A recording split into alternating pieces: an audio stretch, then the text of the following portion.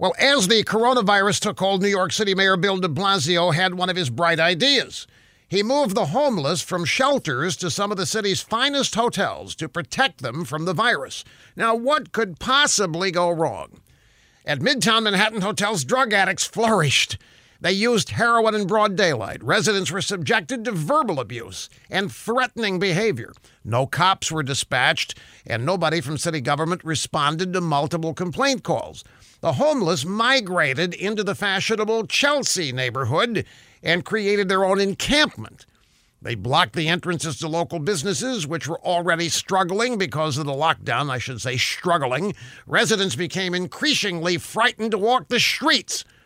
Once thriving New York neighborhoods have had their economy shut down by Democrats, then they had to take the homeless into their hotels with no supervision, no law enforcement to speak of, and no protection given to the residents or businesses of these neighborhoods. The problem's gotten so out of control that the idiot Democrat mayor finally says it's time to get the homeless out of the hotels and back to the streets and the shelters. But de Blasio's providing no timeline on when that'll happen. Things are so bad in New York, it almost makes you feel sorry for the people who elected these liberals. Almost, I said, almost sorry.